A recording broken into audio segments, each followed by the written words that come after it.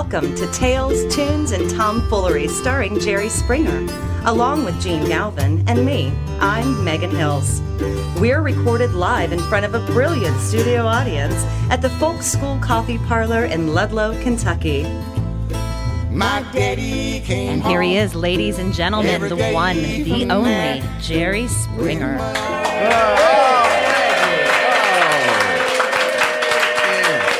a lot of mystery in that one. I'm excited. It's been several weeks since Trump got elected, and we're still able to do this. We haven't been arrested yet. Yeah, it's kind of... Hey, have we gotten any more calls? Because I was excited the last couple of weeks. We're getting these calls your girlfriend from... Melania. Melania Trump calls our show. It's calls insane. late at night onto the answering machine at the podcast office. And the answer is, I don't know. I'm going to look over to David Cruz, Ambient Studios, our technical producer. Has she? Yeah, we did get another phone call. Oh, my God. Her and Let's hear Trump it. are just hiding. I don't know if it's legal to hear it. I think one time she said you may not use these on the air. But we don't care, do we? So you immediately threw it on air. What could possibly... You'll defend What us. could possibly go wrong? What could possibly go wrong? It's Jerry All Springer. right, let's hear it. Hello, Jerry. This is Melania again. I have been reading many books about American presidents, and I see that President F.D.R. Roosevelt never told the people about his polio. My Donald also has a physical condition that we keep secret. We do not talk about it. And, of course, you must never put this on your podcast Okay, show. hold on, David. Hold on.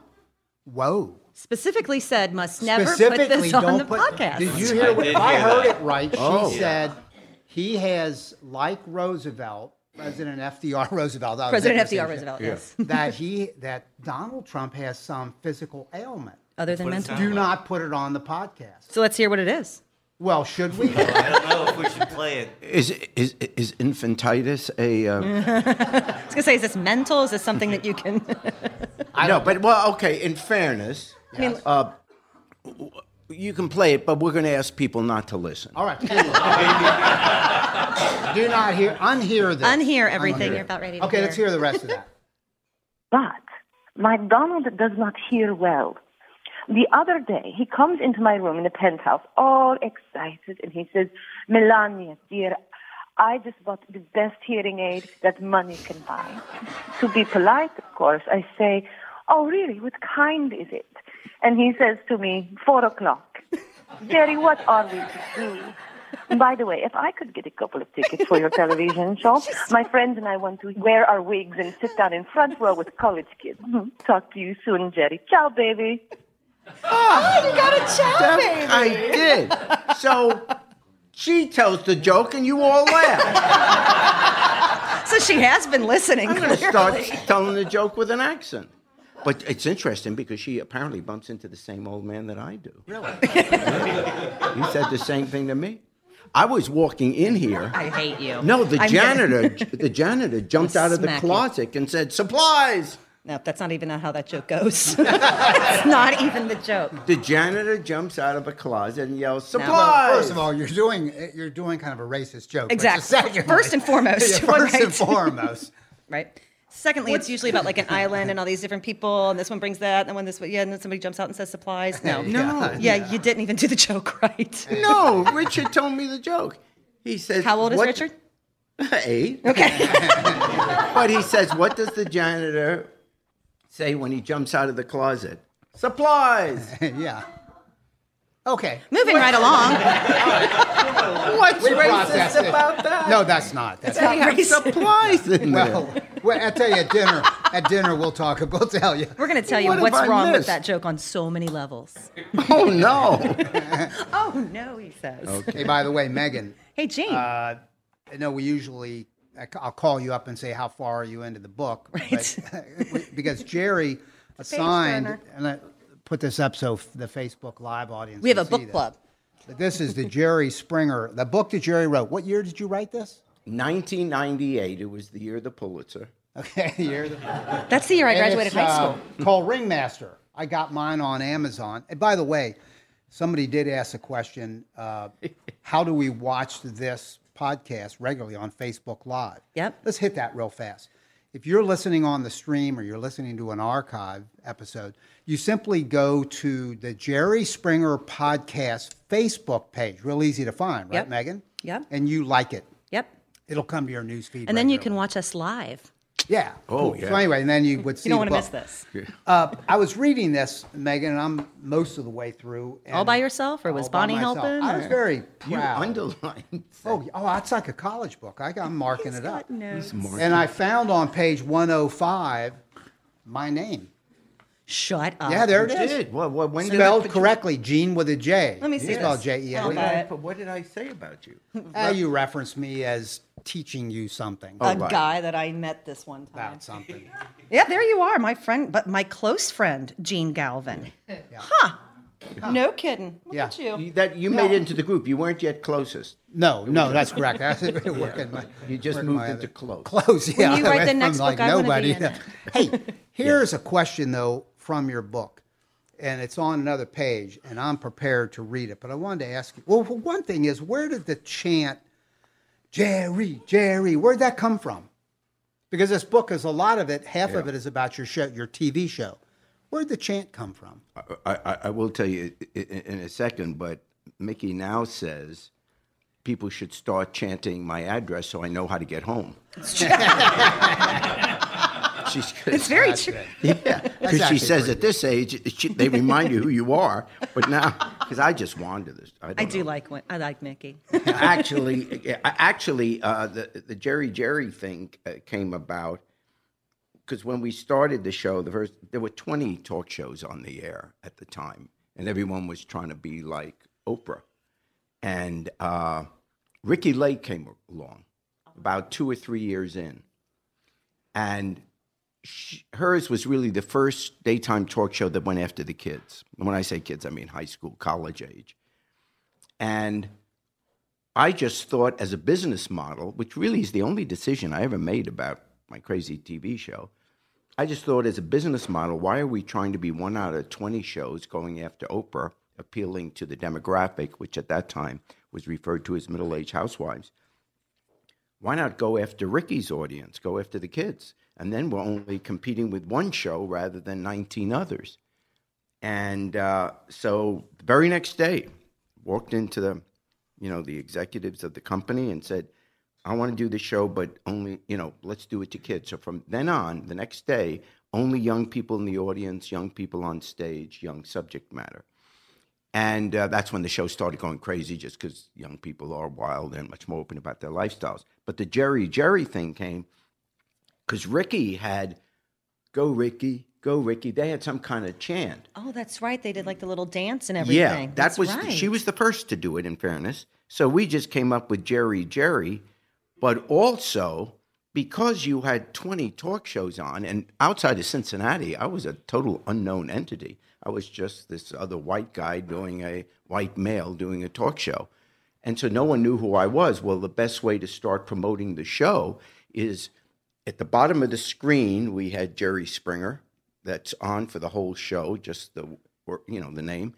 And then people constantly chanting that after a while, you would talk about a talk show and you'd mention Jerry, even if you hadn't watched the show a lot, that was the one that came to mind. So it's basically promotion, advertising. That's how it all came. And then it caught on. And now it's every place, including men's rooms at ball games. Yeah, right. Which is horrible. Anytime anybody finds out that I do this show, not that I don't advertise it, but when people do find out, that's the very first thing. That's the message I get. Jerry, we didn't know you knew him. And they do it. They did it at the Ohio State game. Yeah. You got to go to that. Yeah, it was unbelievable. And I'm a Michigan fan, so I wasn't real happy with it. But, sorry. Yeah. 110,045 people. The largest crowd ever at a college football game. It's a good game. It was unbelievable. It was a great game. Double overtime. Yeah, Yeah, good Hey, game. by the way, and for audience members that are following along in Ringmaster, please go to page 125. This was written by Lisa Farina. Is she still your audience coordinator? Or No, maybe she there's was someone else? the audience coordinator when we were doing the show in Chicago. All right. And so this is just one short paragraph. this is what the requirements are to be an audience member at the Jerry Springer TV show. This was back then, so I don't know that it's the same. Well, let's apply it to this audience sitting at our podcast, because I noticed that we didn't. And this is for audience members, not guests. Yeah, I noticed that Catfish has. Remember, I said only young people in the audience. Yeah. Thank you so much for coming, everybody. If you'll just file out. That is so cruel. It really is. That's cruel. You're older than anyone else in this room. I'm older than anyone here. Allow me to read this. You're going to see that come up. Okay, the rules are you got to be 18 years of age or older. Yeah, that's the law. Megan, look at the audience as I read these. No shorts, baseball hats, or white clothing. If you're going to request more than one ticket, we ask that you come equal number of men and women so they have kind of a balance. Here's the one. The only other rule that I have is when seating in the audience, no older people in the front row. Define older. It says here, Megan, you sometimes have to be able to move pretty quickly up there. We're talking about the chairs. Dodging chairs, wigs, teeth, Earrings. Because they don't want anybody to get hurt. Well, there are two first rows, and I'll tell you the inside on it. Get it to us. The people that are really in the first row, like right up against the stage, that's true. Because, if ice break out, food is thrown, water is thrown. It is great. You're going to get, This is real life. This is our boss. I know. So you got to be able to move, because otherwise, or you're told ahead of time, and everyone's told ahead of time, look, if you're sitting up there, you're going to get your clothing. Some stuff on you. Yeah, stuff on you. That's a possibility. Really, in terms of the television audience, the real first row is the aisle that I walk back and forth in, which is it's the end of the chairs that are on the floor, and then before you go up the stands. That first row, to be honest with you, it's television. Yeah. And the producers we wanted to look young. So the truth is, we put in that first row. There'll always be the college kids, the young, good-looking kids right up there. And they do that truthfully as background, candy, whatever, And so they put young people in that audience. You do have, because we've talked about this before, you have audience members. They're largely from college campuses. They have a bus that goes up and picks people up and they bring them. And because if you're in college, the show is what it is. It's stupid. I say that all the time. But if you're in college, I don't care how sophisticated you think you are. When you're in college and you got a chance to come to this show, college kids aren't going to come? I mean, including from Ivy League schools. Like you had Yale, because Harvard, we're up in Princeton. Connecticut. So we get in that whole area of New York, Connecticut, Massachusetts, Rhode Island. We get all the Ivy League schools. Well, would these parents hate you after they've spent the amount of money they've spent to go to Harvard or I don't Yale? think they waited for them to come to the show to hate me. No, that's true. I think the hate So when are we going to? We need to take a field trip. I want to see this. I still have never watched your show. I'd like to see it live. And then we can stop talking about it. But I will say, and this is true, you may never, ever want to watch the show, and I get it. I wouldn't watch it. It's not aimed at 72-year-old men. In college, I would have watched it. But even if you would never watch it, to see it in person once in your life is an amazing experience that cannot be duplicated going to any other show in the history of television. I do believe And I have never seen it. I've never seen it live. I've seen it on television. Yes. When you are there, it is, because it's not really a talk show. There's no talking. Really? It's not really theater. It's not a sporting event. It's a combination. There's nothing like it. And people in the audience go crazy. We should go, Megan. We need to go. And we should be sitting in the front row, too. Youngish people in the front sorry, row. Gene. I'm way too old for that. I'll be in the back. Now that I told you, you'll be that'd so be great. insulted They would put me when they so put you in far the back back behind the camera, so the camera never turns. I got to totally tell around. you, the idea, just talking about going to New York or in the vicinity of New York scares me, because you guys know I don't travel much. I haven't traveled much. But I'm going to tell you something. The Galvin family, I have two brothers, Jerry and Jim. You know Jerry. I do. Megan. Both Jerry and Jim. And we like to think of ourselves as one of the smartest families in America. That's how we view ourselves. We'll But alert the my gates. brother Jerry and Jim Yeah. have not traveled much, and sounds sort of shocking. About 4 years ago, for the first time, they went to New York City. They'd never been to New York.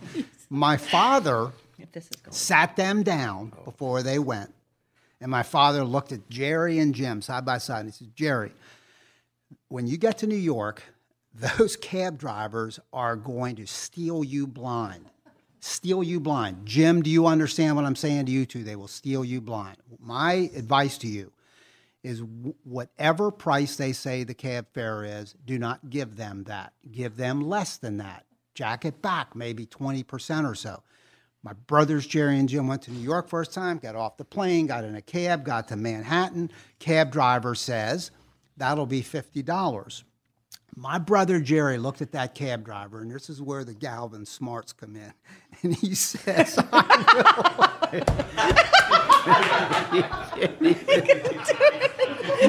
he said, "Megan, I will never give you $50. I'm giving you 35. And then my brother Jim spoke up. And he said, "Me too. I'm only giving you 35. Oh my God, Gene Galvin. Megan, as the cab pulled away, my two brothers just said, nobody outfoxes a Galvin, It's not going to happen. Me too. Anyway. That was pretty Just good, Gene. I other like thing. that one. Jerry, I wanted to ask you. Hey, seriously. Yeah. You remember, speaking of our age, we're joking around about our age, back in the 60s, and we both did this. You were a folk singer, I was a folk singer, and some, Ricky Rack groups trying to make something. But we, in that era, sang the issues of the day. And that's where Bob Dylan came from. I mean, he was writing poetry as much as he was singing songs. But folk singers in the 60s, were they not? They were troubadours, and they were speaking out on stuff. They were moving messages. That's true, isn't it? Huge messages. Music in the 60s became highly political. Those were the big stars, really. And they became political because politics became our life in the 60s because of Vietnam. Yep. And the civil rights issue. And the civil rights movement. And cities burning and everything. So it was really, politics wasn't just something, well, I'm going to major in political science, or I'm kind of interested in that. It isn't like today where, we say, oh, these are the worst of times, et cetera. Most people, frankly, aren't that interested in politics. But back then, it wasn't a choice. We were all going to Vietnam. Well, if you take that issue off the table, because that won't, well, I hope it doesn't repeat itself. Yeah. But don't you think there is maybe a call that can be made, and maybe you are among the people who should do it, to folk singers of today, of which there are many, and we're going to hear tonight from a singer, Darren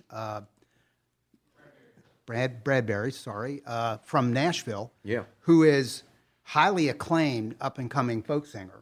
Rolling Stone just did a piece about him as somebody to keep an eye on as up-and-coming folkie. And maybe with these times and with Donald Trump, and we don't know where things are going to go, good or bad, but there could be a kind of a clarion call from our generation, your generation, to this younger generation. The Standing Rock issue happened, and we hope that's over, but we don't know for sure. And clearly, this is a perfect time for folk music to really come to the fore, because so many of the issues we are talking about are cultural issues today. And, with the multiculturalization of America and all of that, I mean, this is fertile ground for anyone who's a folk writer. This is the time to do it, because their causes, I mean, every week you can find a demonstration someplace about, people expressing their concern, their pain. One of the things that amazes me with all these things that happen is how, if it isn't your group, and it kind of annoys me, and this isn't part of my rant or anything, but it's like we have so little concern, I'm generalizing, with another group's cause. So for example, the Native Americans, the Sioux Nation, most people just getting through the big deal. Well, it's the Sioux Nation, we got to get the oil down here and the company had it. We're not, we talk about America's original sin. By the way, the original sin of America was not slavery. Slavery was perhaps its biggest, longest lasting sin. But the original sin was taking the land from Native Americans and saying, oh, America's been discovered. What were they doing for 1,000 years here? And we just don't,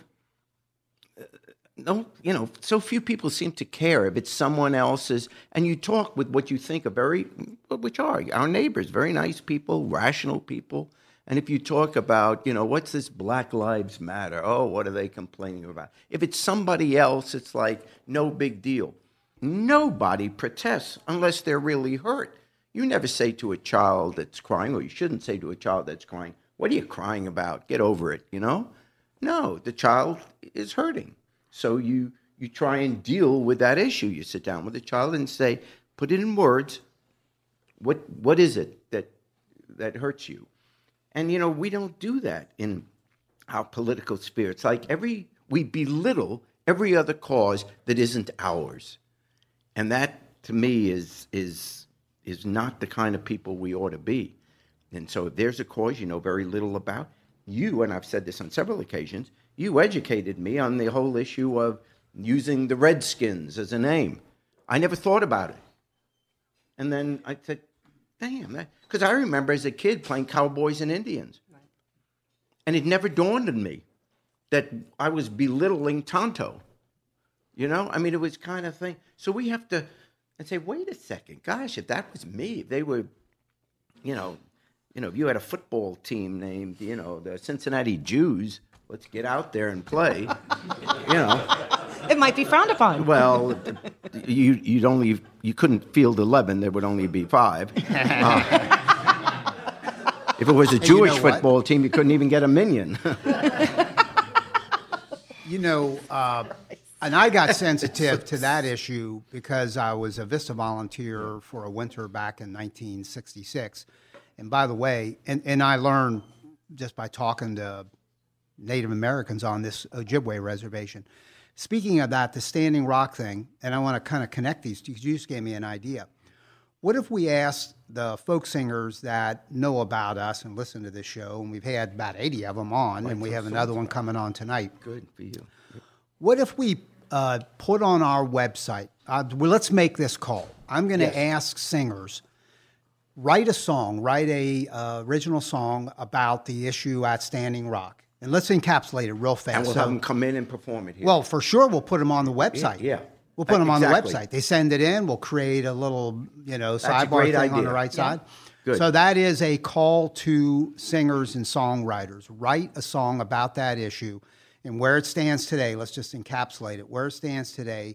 I'm going to do this real fast, but there's this pipeline that goes from Canada down to about the Mississippi River.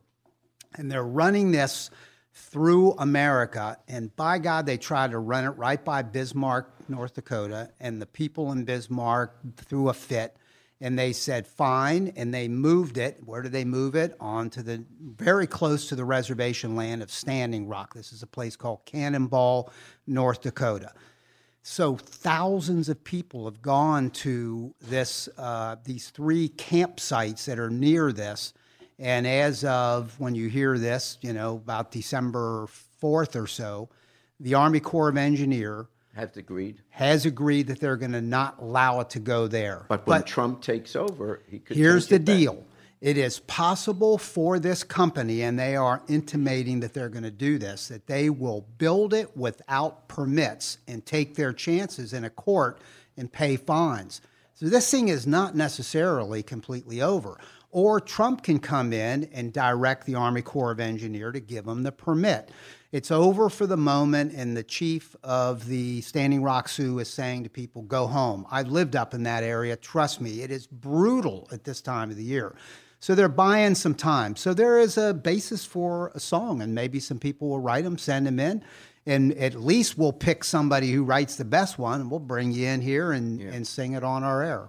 So that's one of the ways we could sort of draw people in. I like that. You're not getting one more penny with this show, but I understand, but a compliment is easy. Yeah, compliment. Pay great raise, idea, Gene. Great idea, yeah. Hey, Merry Christmas. Thank you. I'll tell you what. Let's go one better. Change my title from producer to executive producer. How about that? Well, Don't do it, Jerry. No, that was my Christmas gift. Oh, okay. We had a business card made for you. Yeah. That's right, yeah. And you can put that on your desk. Oh, you don't have a desk. You don't have a I'm desk. I don't have that. Megan, very quickly. Gene. You still in a relationship? Oh gosh. I'm still talking to someone, yeah. Okay, good. Does he complain that we always talk about him on the air? Well, we've never No. named him. No, we've not named him. We love that guy as long as you love that guy. If you don't love that guy, then we don't like What's that guy. great He's is a good there guy. are 5 different guys who think it's them. Yeah. I didn't even tell you that. How'd you know? Yeah. Including Toby. Oh, no. Can we say that name? We didn't give any last name. We didn't give any last name. All right, Could let's be drop it. Megan, let's drop it right there. It could be any Toby, Could be any Toby. Drop it. not just the one from 10 years ago. Not just someone from 10 years ago. It's true. Jerry, Yes, Gene. Donald Thanks Trump. for checking, Gene. You're such a turd. Donald Trump scares the crap out of me. Yeah.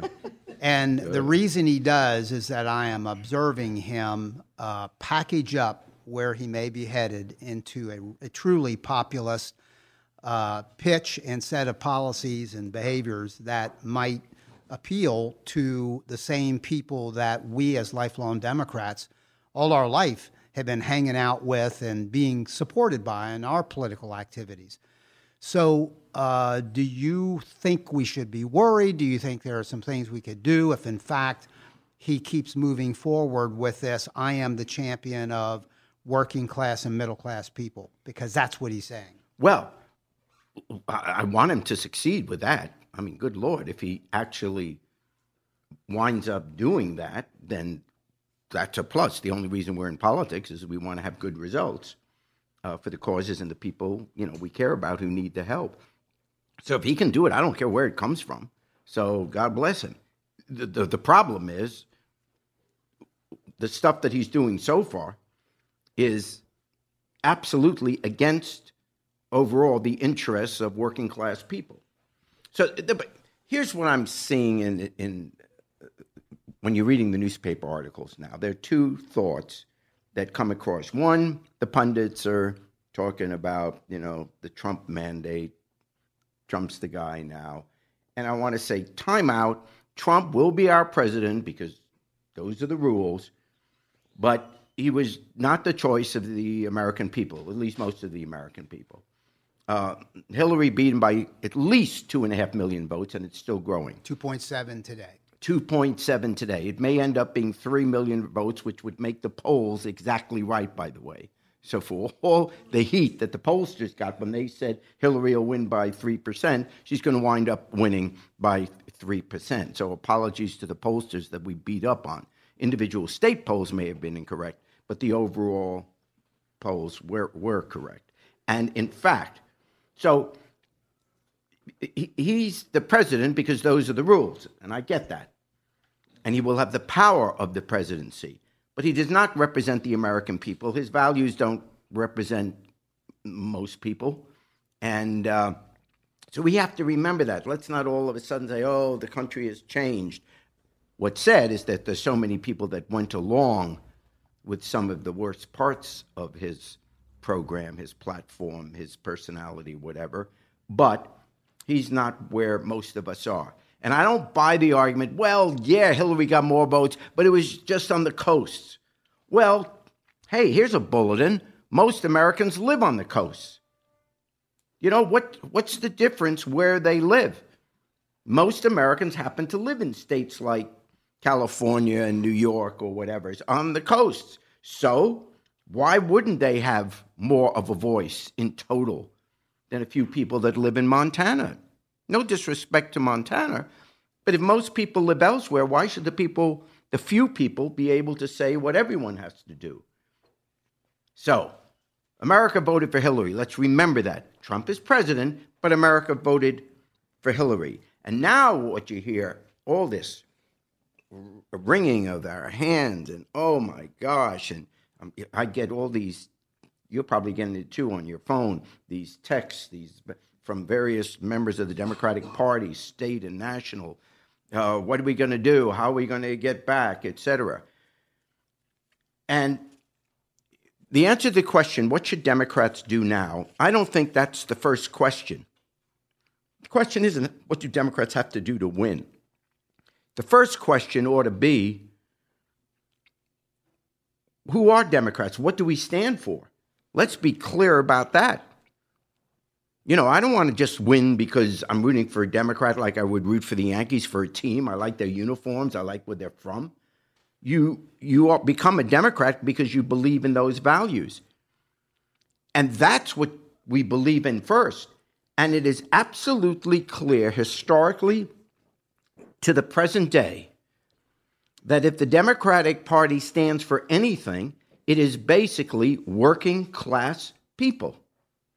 The Democratic Party has always, the Democratic Party has been supporting unions, decent workplace conditions, minimum wage, public schools, health care for everybody, all the things that have to do with lower and middle income working class people. That has always been the policy and the backbone of the Democratic Party. That's why you become a Democrat. Why do you think minorities always seem to back the Democrats? It's because minorities and immigrants, when they first come to America, don't have a lot of money. They aren't powerful, so they first join the Democratic Party. Lower income people live in cities historically because they come, they settle in America. Most of them live in cities, and the cities are all Democrat. So that's our party. Don't, because of one election, because Trump was an amazing candidate, don't for one election say, oh my God, what do we stand for? Time out. Our core is working class people. And when you say on day one, you're going to do away with Obamacare, I don't care how many things are wrong with it, but how are you for working class people if you're against the only piece of legislation ever to say that everyone should have health insurance? So on the one hand, Trump can say, and his followers can say, well, we're going to do away with Obamacare. We're for working class people. But there are some things in Obamacare we like. We think it is important that everyone ought to be able to have health insurance even if they have a pre-existing condition, right? You've heard that. Everyone is saying that. Well, here's another headline. You can't have health insurance and guarantee that people will have it with pre-existing conditions if you don't enforce everyone having health insurance. You can't have the two together, one without the other. Because if you don't have to have health insurance, and yet there's a law which says you can't be denied with a pre-existing condition, then you know what everybody's going to do with half a brain? Everyone will say, well, I'm not going to pay my premiums. I'm not going to have health insurance. I'll wait till I'm sick. Then I'll go get health insurance, and I can't be denied because of the law. Well, how are you going to pay health insurance if the only people in it are people who are sick? So all the money goes out, no money is coming in. That's the most basic, even if you don't know anything else about insurance. If you believe Americans ought to be able to have health insurance even if they have a pre-existing condition, then you have to believe that everyone has to have insurance. There is no other conceivable way of doing it. Then the debate is only, shall it be private, as it is now? Or what I would prefer is that you just make Medicare available for everybody from the day they're born. Medicare works for people over 65. Why change one sentence and you have no new bureaucracy? Instead of saying starting at the age of 65, you say starting at 5 minutes of age. okay? Then everyone has health insurance. It's the easiest way to do it. Will it cost some more money? Yes. But what is more important than saving our lives? You'd spend it on defense if we were at war. No one says, well, let's not spend on the war in Iraq. You were willing to spend money on a war in Iraq where, tragically, 3,000 people died. How about spending on health care where every single one of us is eventually going to go because of a disease? So therefore, this business about there for the middle class, there for working people, and it is working people because poor people get Medicaid. So you're talking about the working class, the very people, let's say in Youngstown, Ohio, who voted for Trump because he's a working class guy, and they're supporting a party and a philosophy that's willing to do away with health insurance for all Americans. That's crazy. And how can you be for working class people and you're not for at least the minimum wage? You're not for adequate funding for public schools. You know, middle class, lower income people can't afford always to go to the private schools. And if you take that money away with the voucher, then there's no money left in the public schools for the kids that don't get into the private schools. So all these things which really are important for middle income folks, working class people, money for college education, minimum wage, health insurance. But why then did Trump get elected if we know that all of its policies don't help working class people? It's because he's a showman and a little bit of a con man. And he knows how to, this thing with the Carrier air conditioning company in Indiana. Merry Christmas, and I don't say that sarcastically. For the families, the 500, 800 families that will still have jobs now, that's great news. But as a policy, it reminds me of the NFL. The owners of the NFL teams saying to cities, we're leaving unless you build us a stadium. So Carrier basically said, we're leaving unless you give this amount of money over 10 years. So that's the deal. So now, why wouldn't every company in America say, you know what, we're thinking of going to Mexico. And by the way, the labor's cheaper there, so we're out of here unless you make this deal with us. Well, of course, Trump can't do that. So now he says, okay, I'll play hardball. If your company leaves the country, then when you make your goods and sell them back to America, there'll be a 35% tariff. Who do you think that hurts? But the working class people that now have to pay more for all the items they buy at Walmart or whatever shops they go to. In other words, all these policies of his hurt working class people. They don't hurt people like me. And so what am I getting out of Trump? I'm getting a huge tax break. Fat city, new airplane, baby. God. Hope you guys can find a bus. No, it's like, this is so anti-working class people that it's a con job. That's what's really going on. So what do Democrats have to do? Fight for all these causes we have always been for. Don't stop the fight now. Make it bigger. Because you can have the optics of, well, I'm going to have a meeting with the head of Carrier and hold a press conference. But you know what? In a year or 2 or 3, all of a sudden the unemployment figures, it's going to show. Go back to Indiana and see how many of those people are still without jobs or still without decent schools or still without health care if he takes it away. Can you imagine the 13 million additional people that didn't have health care before, health insurance, now have it? Can you imagine the notice they get when you no longer have health insurance? You think that's for the middle-income people? We got a fight on our hands. We have a cause. It didn't stop on Election Day. If anything, it should get us excited to get out there. It isn't just about winning elections. It's about winning the kind of legislation that can help these people fulfill their lives, take care of their families, and live the American dream. Yeah.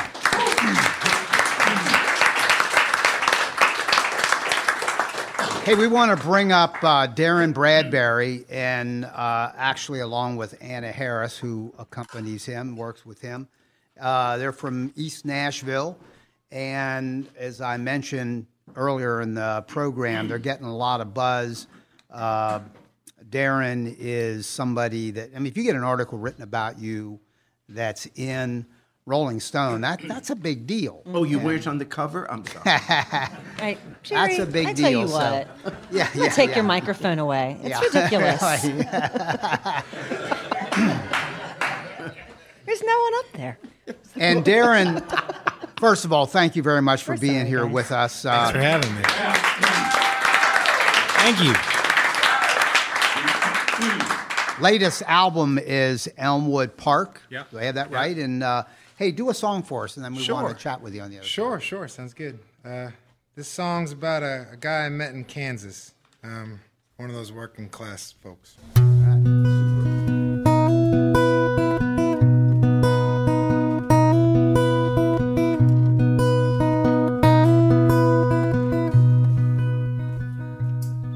This is the story of Bob.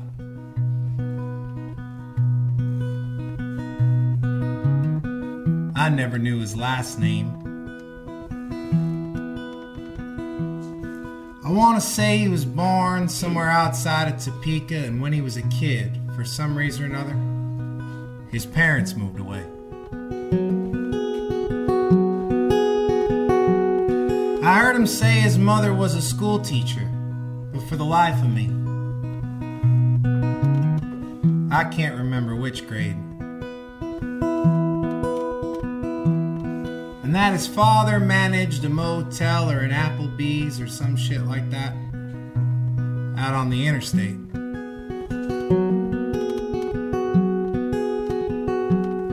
I wouldn't say that Bob was short. I wouldn't say that Bob was tall. I wouldn't call Bob quiet. He wasn't very loud at all. Now he was just Bob. Backwards and forwards, he was just Bob.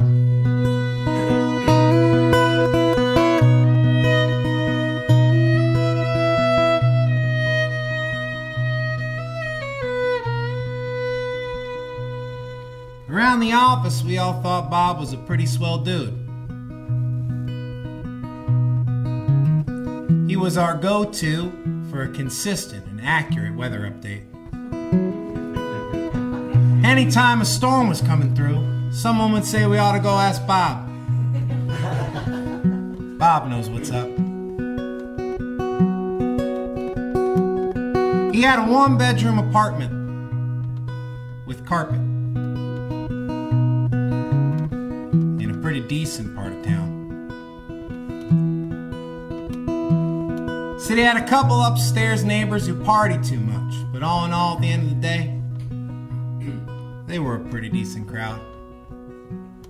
Nothing like you folks. I wouldn't say that Bob was short. I wouldn't say that Bob was tall. I wouldn't call Bob quiet. He wasn't very loud at all. Now he was just Bob. Backwards and forwards, he was just Bob.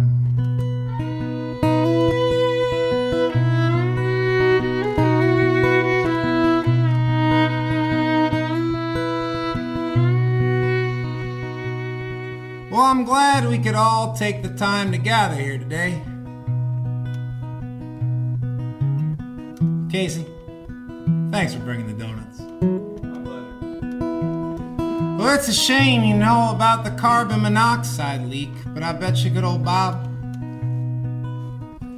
dude, didn't even notice. So this jelly donut's for you, Bob.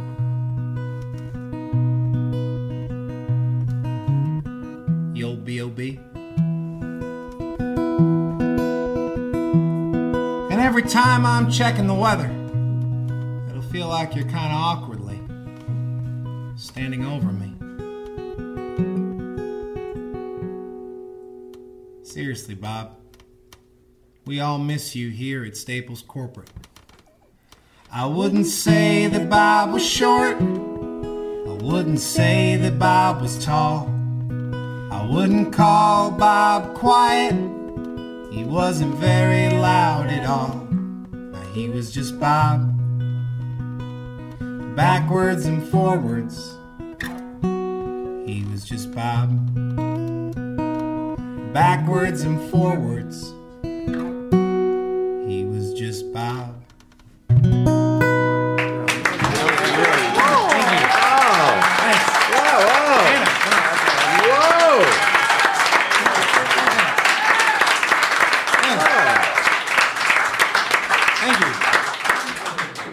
That's outstanding. That was really a cool. great sound, a great story. Yeah. That Thank was you. really That means neat. a lot. It means a lot. Really, I mean, that's a real story. That's great. Oh, thanks, man. Great. I appreciate that tremendously. And your music can be heard. Your website is darrenbradbury.com. Yeah, correct? or on Bandcamp, like that online server thing Yep. that all the folk singers use. Yeah. But- Well, you guys have a great sound together, too. Oh, yeah. I mean, Yeah. it's This just- is only her second tour with me. I think. Is that right? Yeah. I mean, really. Well, you just- get on her nerves. You know? That's true. That's true. Just leave it alone. You're the only one that does that. Other Hey, people are do a delightful. second song, would you? Do a second song. Okay. Well, we played this one earlier. This is called Life is Hard, the ballad of Jack Kerouac, Lenny Bruce, and Daffy Duck. Oh, my God. Here we go. I always think You should of have them told together. us. We have a Trump song. Too. Yeah. 1, 2, 3, 4.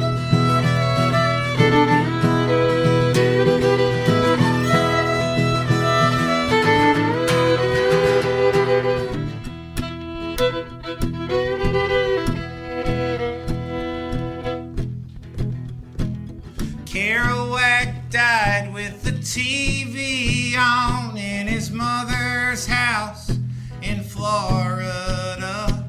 His liver was yellow and his wallet was broke. He hated hippies and he loved the Pope. Life is hard. Oh, heck, man, life is hard. It's funny where it stops. It's funny where it starts. The whole thing in the middle. Yeah, it's bound to break your heart. Life is hard.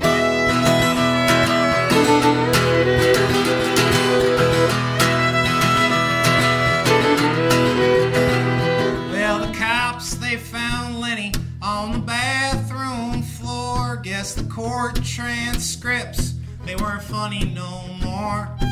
Subpoenas, they ain't setups. The stand, it ain't a show. I guess naked on the floor was his last dirty joke. Life is hard. Ah, heck, man, life is hard. It's funny where it stops. It's funny where it starts. The whole thing in the middle. Yeah, it's bound to break your heart. Life is hard.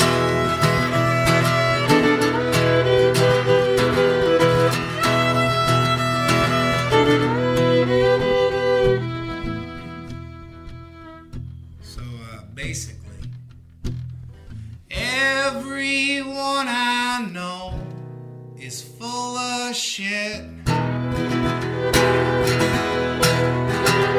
it's the only surefire way to tell if someone's human. Life is hard.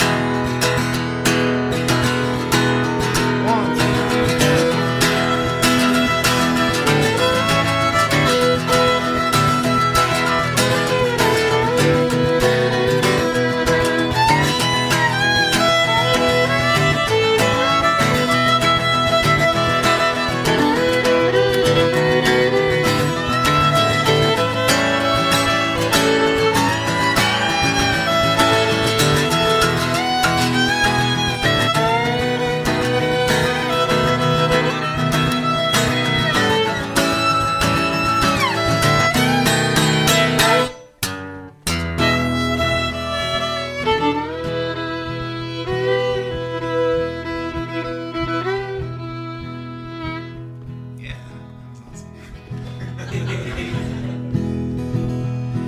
the famous last words of Daffy Duck, it's the best trick I know. I can only do it once. The pills and the soup, they were all ready to go. There ain't nothing you can do if the rabbit steals the show. Life is hard. Ah, heck, man, life is hard. It's funny where it stops. It's funny where it starts. The whole thing in the middle, yeah, it's bound to break your heart. Life is hard.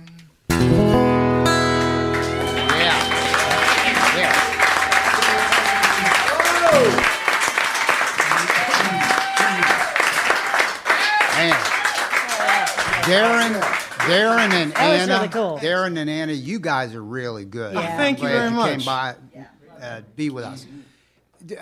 Quick question: you wrote that? Yeah, yeah.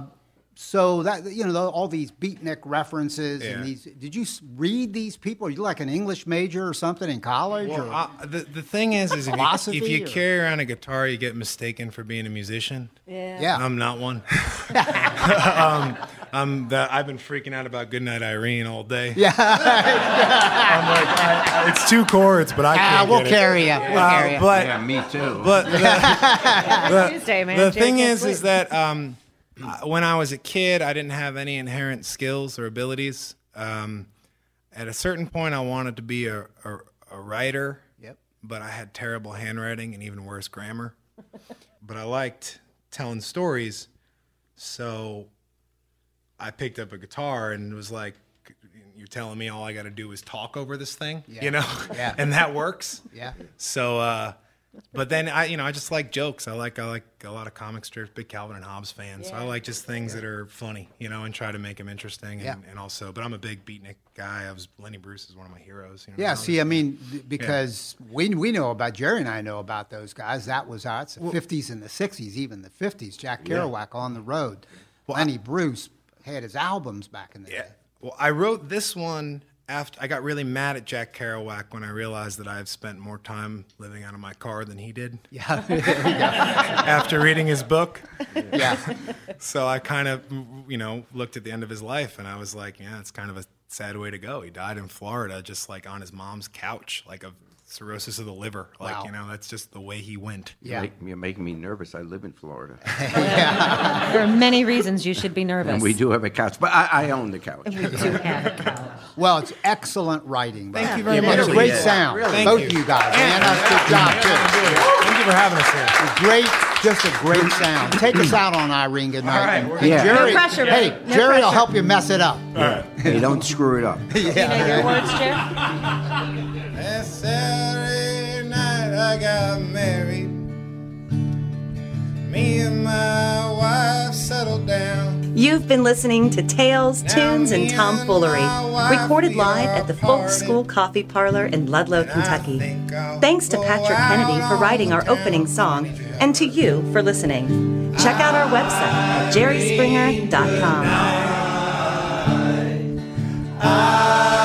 Irene, good night. Good night, Irene. Good night, Irene. I'll see you in my dreams. Jack Kerouac. Oh, sometimes I live in the country, and sometimes I live in town. Sometimes I take a great notion to jump in that river and drown.